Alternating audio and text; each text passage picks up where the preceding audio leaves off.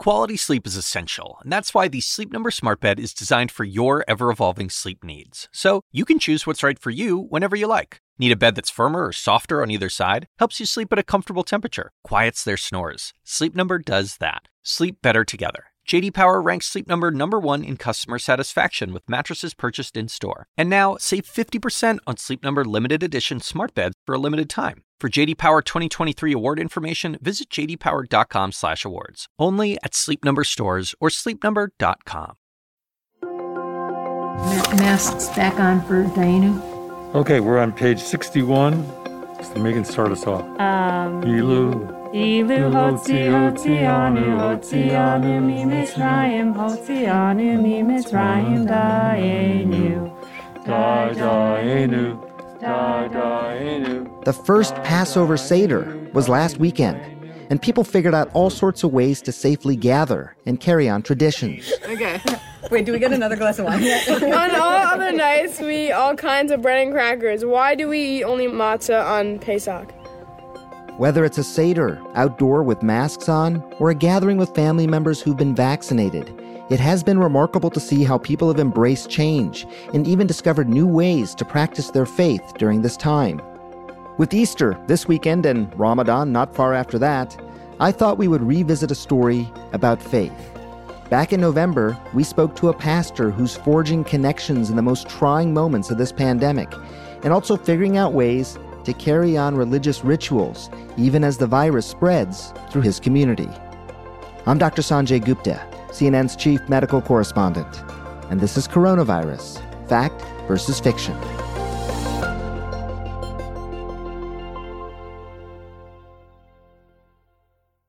Beulah land, I'm longing for you, and someday on thee I'll stand.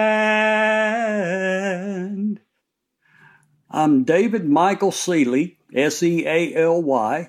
I pastor Sharon Baptist Church in downtown Sharon, South Carolina, population of about 600 people. The Reverend Sealy is 72 years old. And full disclosure, aside from being a pastor with a really good singing voice, he's also my producer Amanda Sealy's favorite uncle. She thought the world needed to hear him sing and to listen to his story. Reverend Sealy came out of retirement early this year to lead a church. The average Sunday attendance is about 70 people, many of them senior citizens like himself. Then came the pandemic, and with it, a warning from his cardiologist.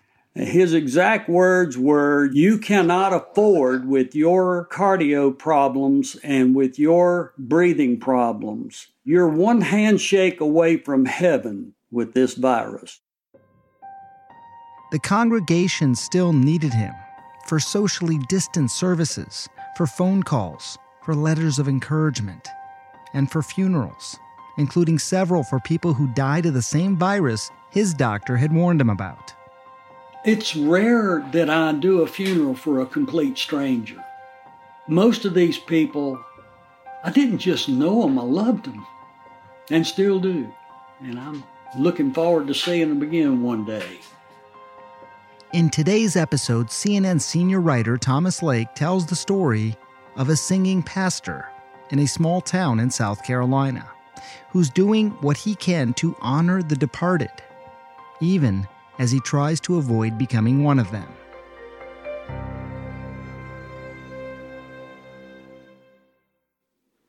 Okay, I just started recording.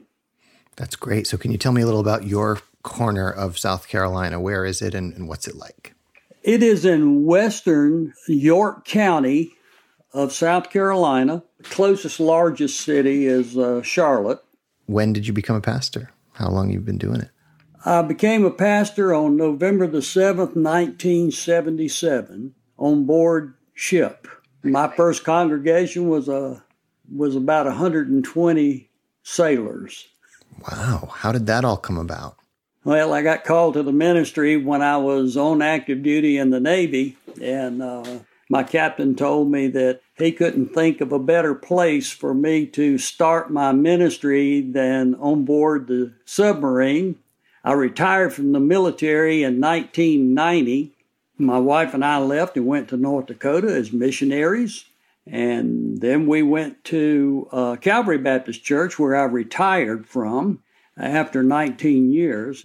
Right after I retired, just a few days after I retired, I was cutting gum trees out of the ditch along Highway 5 on the front of our property here, and I collapsed. My cardiologist had already told me that I needed to take it easy, so I sharpened my bush axe before I got in there and started cutting trees.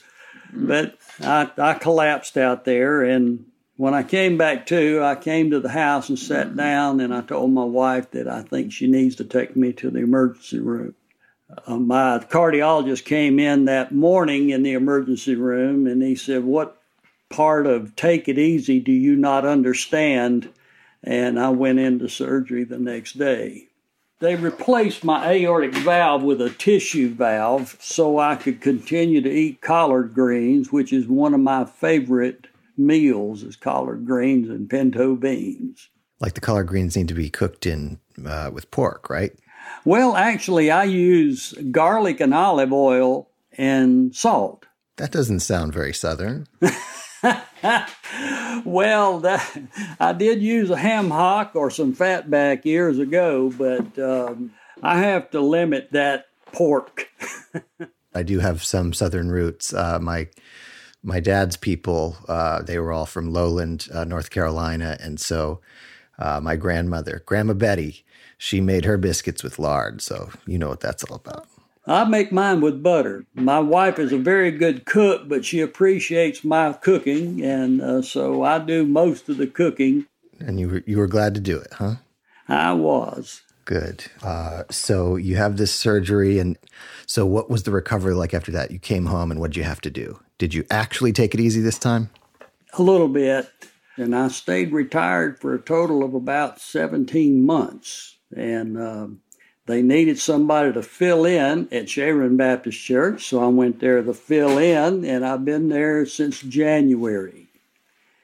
But they asked me to stay permanently, which we know that you can't stay anywhere permanent except in eternity.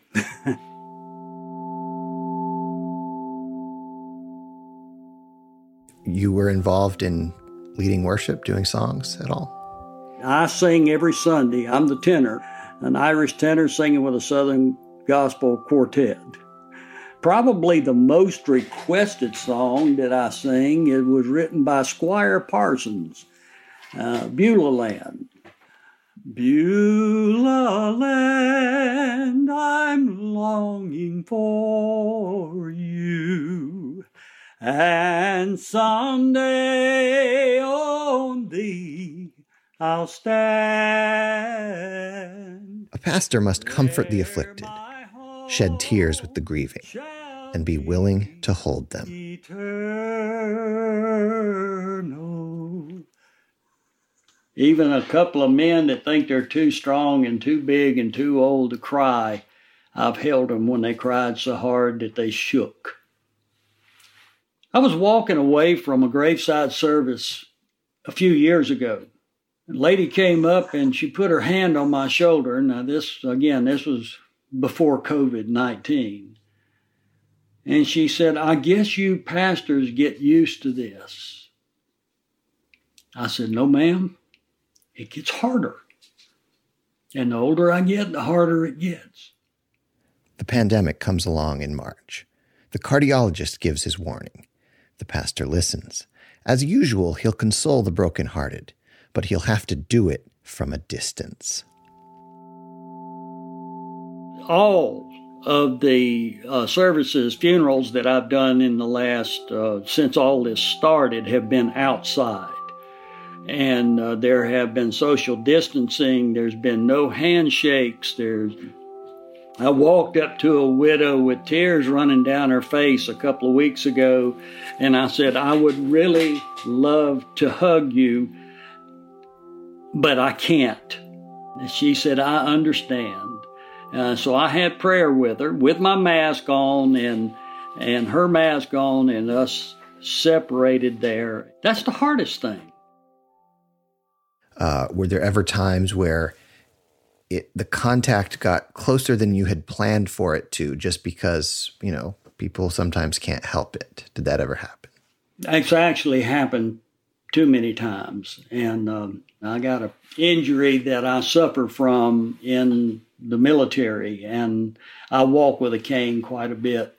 And I use that cane and I hold it out so people can't come right up to me sometimes. But the rest of the times, people come up on my blind side and put their arm around me or pull me to them. And I go home right afterwards, and I take the clothes off and take a shower. So in a couple of those kind of scary moments where somebody came up in your blind side, once it was too late to stop it, did you just kind of like go with it? Like, okay, this is happening, so all right, fine. Yeah, that's exactly what I did, especially with the young lady that I buried her father. In fact, I just hugged her back. I've known her since she was born. And so as all this is going on, there's so much you're responsible for, and be this voice that people listen to. Do you also have in the back of your mind, like, this could happen to me too? Yes, but at my age, especially at my age, I'm ready. When my time comes, I'm very ready. I am not afraid of death. So when you're being careful, then I guess part of it's not so much about being afraid of death as maybe I could be useful if I stick around a while longer. Yes. Now, none of us are going to live forever, and I want to run a good race. And when my time comes, I'm certainly ready to go. What did you sing at the most recent funeral you did? Beulah Land. Before that, the one before that, I sang, I'll see all my friends in Hallelujah Square. Hallelujah Square, written by Ray Overholt, recorded by a band called The Cathedrals. As he passed through the throne, tears filled my eyes. I said, friend, you can't see.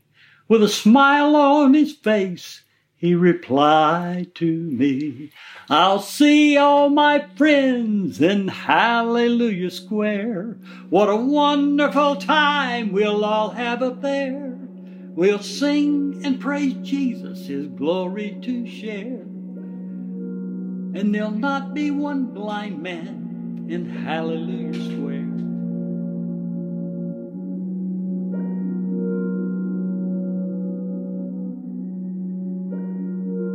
Again, that was CNN's Thomas Lake. And since we last aired that story, Reverend Seeley has been vaccinated. He got his second dose in early March.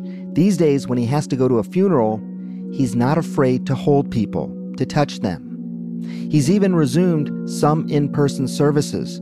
Everyone still wears masks, and households sit at tables 6 feet apart. But Reverend Seeley says it's like a homecoming. He'll be leading his congregation in prayer this Sunday for Easter. We'll be back tomorrow. Thanks for listening.